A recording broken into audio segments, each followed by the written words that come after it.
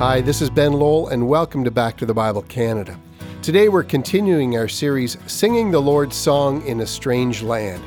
It's based on the book of Daniel, and today we'll be looking at Daniel chapter 4, verses 22 to 37, as we go back to the Bible with Dr. John Neufeld. Many of us believe that power and humility cannot work hand in hand. And so we have bad attitudes towards politicians, wealthy business entrepreneurs, and major multinational corporate executives. Bank moguls are held up to disdain, and Supreme Court justices commonly interpret laws for their own advantage and care little for the long-term consequences, as is experienced by the 99%. Isn't that how some of us feel? And of course, there are many reasons for this viewpoint. One doesn't have to look far to find another scandal, and these scandals aren't limited to political and financial spheres. Large and powerful religious ministries and leaders are also mistrusted, for we have all come to suspect that who they are in their private lives does not live up to their projected and well-crafted images. And so it goes. And we've all heard the phrase, power tends to corrupt, and absolute power corrupts absolutely. Great men are almost always bad men. Now, while it is true that power must be curbed, that the greater the power, the more thorough must be the checks placed on that power. And we do well to remember the words of James 2 verse 6. Are not the rich ones who oppress you, and the ones who drag you into court? Are they not the ones who blaspheme the honorable name by which you were called? There are plenty of examples of absolute horror and suffering that has been afflicted on people by those who have both wealth and power. If you're one of those, know this. There is a God in heaven who sees, and you will not escape his justice. It awaits you. All power and wealth will not help you. As James has said in James 5 verse 3, your gold and silver have corroded, and their corrosion will be evidence against you and will eat your flesh like fire. Indeed, the one who watches is both righteous and powerful, and he will remember. But there's another side to all of this. Romans 13 verse 4, speaking about those in political office, says of them, for he is God's servant for your good. And therefore Romans 13 demands that we submit ourselves to those in political power over us. Furthermore, the Bible contains many condemnations about wealth and the wealthy, but it also contains the other side of the equation. I'm reading 1 Timothy 6:17. As for the rich in this present age, charge them not to be haughty, nor to set their hopes on the uncertainty of riches, but on God. Did you notice that? The rich were not told to repent of being rich, but were commended to two things. First, they were commended towards humility, and second, they were commended to release all reliance on their riches, never hope in them. Here's the point. The world needs political leaders, and the world needs people who are able to exercise power. Without it, evil men and even anarchy would reduce the value of human life to nothing. The world also has need of people with considerable wealth, for if they use it well, they can help stimulate the economy and create jobs, and rightly applied can lift all of us. The same thing, money and power can be both a source of untold blessing and can result in unbridled evil. Well, you get the sense of what we're talking about. We're studying Daniel 4 and have learned that Nebuchadnezzar, king of the vast empire of Babylon, has had a troubling dream. In his dream, he has seen a vast tree that reached to the top of heaven being chopped down. And he has suspected that he understands that this might be from God, and he also suspects he knows what this might mean. He is about to be chopped down. Now Daniel, the one man whom he trusts to both hear from God and tell him the truth, stands before him. And as we read our text today, we hear Daniel speaking to the king. I'm reading Daniel 4, 24 to 26. It is you, O king, who have grown and become strong. Your greatness has grown and reaches to heaven, and your dominion to the ends of the earth. And because the king saw a watcher, a holy one, coming down from heaven and saying, chop down the tree and destroy it, but leave the stump of its roots in the earth, bound with a band of iron and bronze in the tender grass of the field, and let him be wet with the dew of heaven, and let his portion be with the beasts of the field, till 7 periods of time pass over him. This is the interpretation, O king. It is a decree of the Most High, which has come upon my lord the king, that you shall be driven from among men, and your dwelling shall be with the beasts of the field. You shall be made to eat grass like an ox, and you shall be wet with the dew of heaven, and 7 periods of time shall pass over you, till you know that the Most High rules the kingdoms of men, and gives it to whom he will. And as it was commanded to leave the stump of the root of the tree, your kingdom will be confirmed for you from the time that you know that heaven rules. Now, in my last broadcast, I was quick to point out that this kind of straight talk to King Nebuchadnezzar, of all people, could get you killed very quickly. But Daniel has been given freedom to talk freely, and he is conveying the voice of God to the most powerful man on earth in those days. The vision chopped down the tree really corresponds well with what we think of when we say, take him down to size. See, what's at stake, as we know from what follows, is the king's mental health. The king would begin to exhibit strange behavior, eating grass like an ox. Now, the Aramaic word for grass might also include vegetables and other herbs, but the key is that instead of coming indoors, the king would prefer to live outside, and in his delusion, he would think of himself as an ox or a bull, depending upon which translation you read. Indeed, this insane behavior would carry on for 7 years. And if we, the reader, are to take anything of this, it's very simple. Wealth and power simply does not protect anyone from disease and even mental illness, from inner delusion and misery, and eventually from death. But in the dream, Daniel has offered hope. The king will be like a tree that is chopped down, but the stump will remain, and therefore there is hope.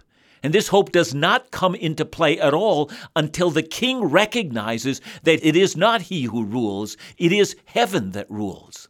And the lesson is obvious, and it goes out to all persons of wealth and power.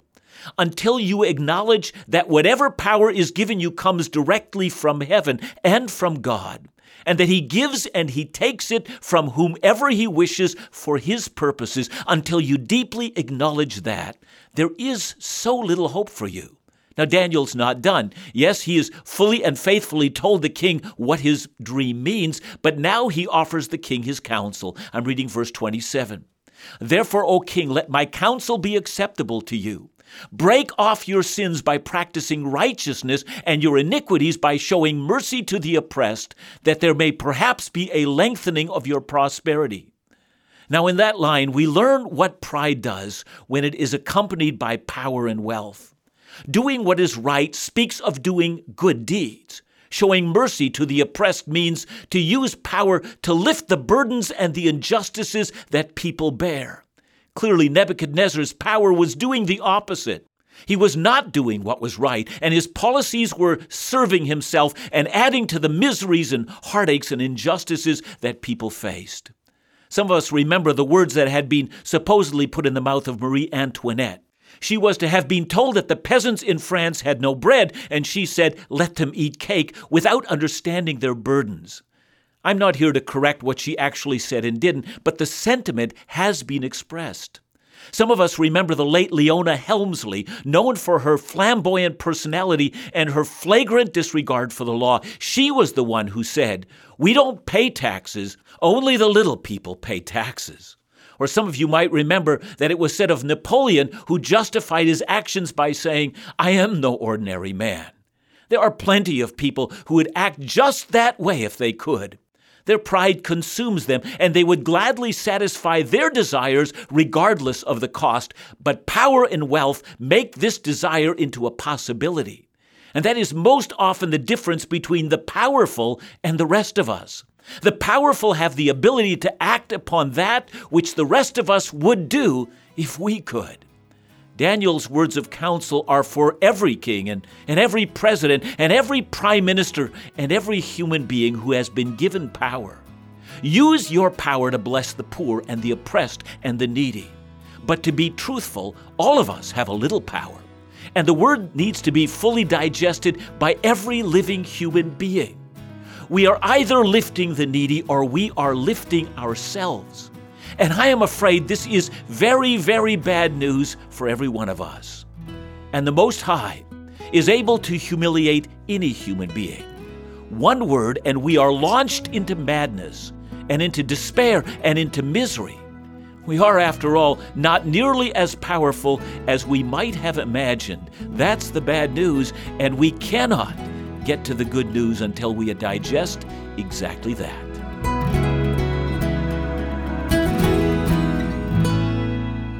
So how do we use what we've been given, or our influence, to bless others? Our faith is to be an expression of how we live. Well, we'll learn more as we continue with Dr. Neufeld in just a moment.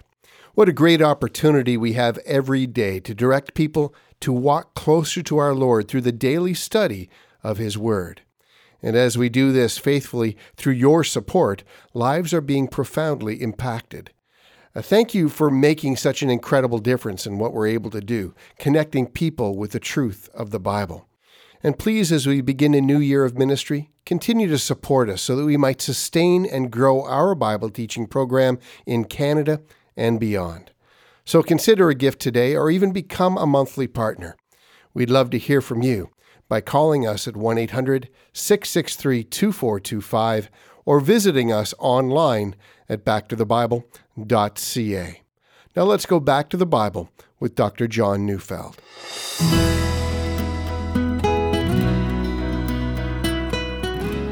It would seem that King Nebuchadnezzar's disturbing dream and his counselor Daniel's advice to him had no lasting impact. And that's the problem with the flesh. It's so easy to be disturbed by a vision of judgment, but soon those old familiar behavioral patterns, the ones we have cultivated over a lifetime, simply take over. And that's exactly what happened to King Nebuchadnezzar. I'm reading Daniel 4:28-30. All this came upon King Nebuchadnezzar. At the end of 12 months, he was walking on the roof of the royal palace of Babylon. And the king answered and said, "Is not this great Babylon, which I have built by my mighty power as a royal residence and for the glory of my majesty?" And there it is. On that fateful day, I imagine the king walking from the location of the famous Hanging Gardens, from which he had an impressive view of the massive, seemingly indestructible city of Babylon. Many have thought that this was, at this time in history, arguably the largest city on earth, or even the largest city the earth had ever seen. Alexander the Great, over 200 years later, was so staggered by the city, he planned to make it the headquarters for his vast empire.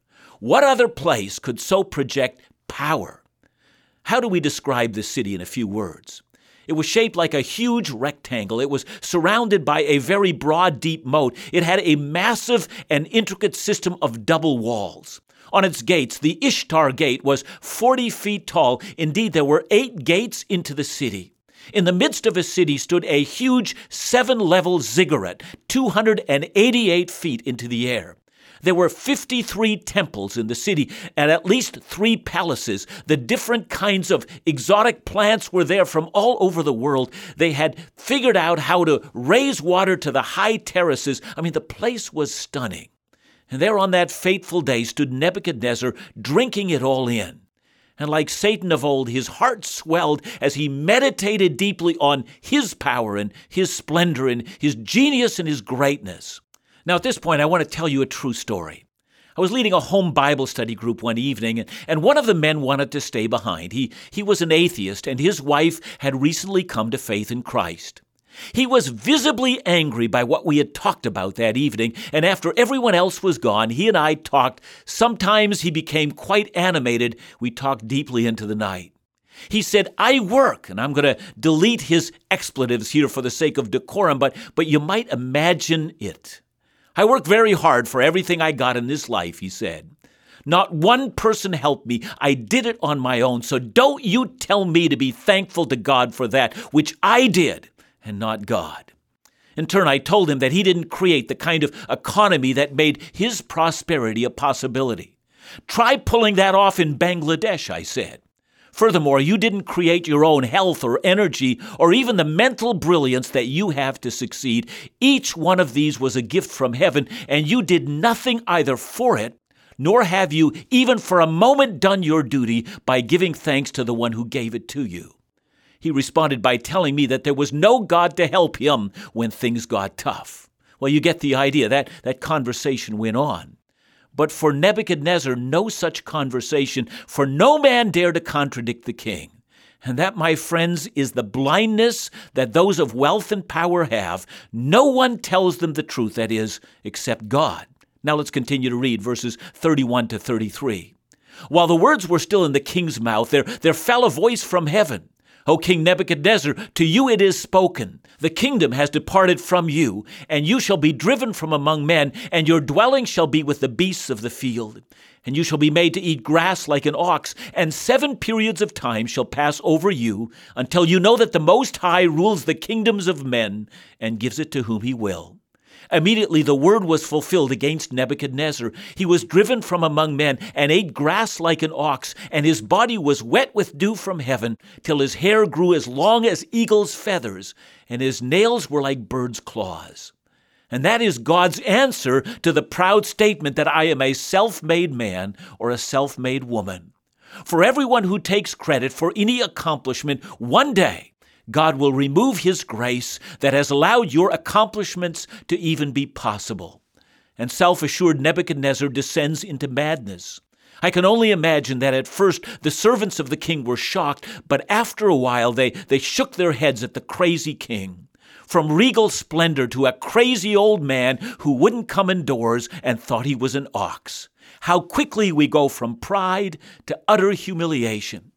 It has often been wondered exactly how this came to be, that Nebuchadnezzar actually wrote this account. He does address this letter to the members of his kingdom, but in truth, I doubt that the news of such madness, while it was actually going on for those horrible 7 years, would not have leaked out beyond the royal palace to the streets of Babylon and beyond. I mean, during his madness, this would have been the secret of the royal palace. Now to verses 34 to 35. At the end of the days, I, Nebuchadnezzar, lifted my eyes to heaven, and my reason returned to me, and I blessed the Most High, and praised and honored him who lives forever. For his dominion is an everlasting dominion, and his kingdom endures from generation to generation. All the inhabitants of the earth are accounted as nothing, and he does according to his will among the host of heaven and among the inhabitants of earth, and none can stay his hand or say to him, "What have you done?" Nebuchadnezzar, by his own testimony here, says that his first act was to lift his eyes to heaven, and then his reason returned to him. It must be that even in his madness, there was some gesture of humility, perhaps some act of submission and surrender to God. And it would seem by reading this account that reason returned to him rather quickly. And then the rest of the chapter is taken up in stating what the king concluded about his experience, everything from the dream to its interpretation, to his pride, and then to his descent into madness. It would seem that the king came to 3 rather startling conclusions. First, he concluded that God has dominion, or what we today call the sovereignty of God. God rules, and Nebuchadnezzar doesn't. His kingdom, his accomplishments existed because God had willed that they should. He could have worked as hard as he wanted without a single result if God had not willed it. Heaven rules. That's an absolute statement. Indeed, we might argue here that anyone who takes credit for anything without acknowledging that heaven rules is already in a state of madness. Second, heaven doesn't just rule in our lifetime. The Most High God enjoys an eternal dominion. His kingdom is unassailable. It exists because there is a God who exists. To ignore God is already madness. Third, when Nebuchadnezzar says that all the earth's inhabitants are counted as nothing, he doesn't mean that God doesn't care about the welfare of people. He means that all the united strength of the world's mightiest men and women arrayed together to rebel against God is accounted as nothing. Human strength and human will cannot overthrow God's purposes. He does as he wills. What a humbling revelation. Mad Nebuchadnezzar imagined that the imperial might of Babylon could impose its own will on history, when in fact Nebuchadnezzar could only do what God determined that he should. Can you, my friend, learn this lesson also? Are you as insane as Nebuchadnezzar? Please acknowledge that the Most High God rules. Now to conclude, let's allow Nebuchadnezzar to conclude for us. He says, "At the same time my reason returned to me, and for the glory of my kingdom, my majesty and splendor returned to me. My counselors and my lords sought me, and I was established in my kingdom, and still more greatness was added to me. Now I, Nebuchadnezzar, praise and extol and honor the King of heaven, for all his works are right, and his ways are just, and those who walk in pride he is able to humble." What an amazing conclusion to come to by the most powerful man in the face of the earth. Those who walk in pride he is able to humble. I'm going to ask you today, that if today your pride has kept you from seeing the God who is, from humbling yourself and surrendering your life into the hands of Christ, might I ask you today to allow your fierce pride to be broken and to acknowledge that God is God and that the Son of God's sacrifice on the cross is the only hope that you have, both now and in eternity. Would you pray with me and would you ask God to forgive your sins? And would you say to the Lord, "I ask Christ to come into my life. Oh Lord God, humble me, and may I walk with you. Today, I surrender my life into your hands and acknowledge that you are God and that I'm not." See, if that's your prayer for the first time, know this, that God stands near to those who humble themselves and will accept you into his kingdom. John, this was an insightful message. One of the things I noticed about chapter 4 was Nebuchadnezzar came back. He acknowledged his pride. So he went through this season and then he acknowledged what happened and then he came back and acknowledged God. Is that what we have to do? Do we have to acknowledge what's going on in our life before we can move on? The question sometimes is, how many sins do I need to repent of? And I think we need to repent of all known sins in our lives. And, there's some things that are hidden from our sight, but because pride is such a formidable thing for every single human being, indeed, it is the sin of Adam and Eve that led them out of the garden and towards the fall. We need to see pride in our own lives, and we need to counter it. And I think the way that we encounter it, first of all, is that we need to tell God that we're guilty of this thing and that we stand condemned in his presence. We need to own our own pride. And we need to ask God to give us humility to see that he alone is worthy of glory and none is due to us. So yes, I think we acknowledge it. Great message. Thanks so much, John.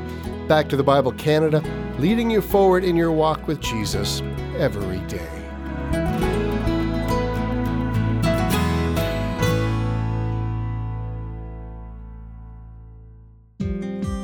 So much is happening, and we want to thank those who partnered with us to make this very special part of our ministry possible. I'm talking about our partnership with Back to the Bible India. In the weeks ahead, Dr. Neufeld's Bible teaching will reach millions on radio in English, Hindi, and Telugu. And in the new year, Dr. Neufeld himself will be conducting a pastor's conference where he'll be teaching the discipline of expositional preaching. The budget for this ministry in India is approximately $80,000, and this is an ongoing annual cost as we work together to bring the truth of God's Word to life in India. So would you join us in this great ministry venture? Give for the first time, give to continue to support this ongoing ministry, or even become a monthly partner with a primary focus on ministry in India. Call us today to offer your support or to get more information at 1-800-663-2425. That's 1-800-663-2425, or visit us online at backtothebible.ca.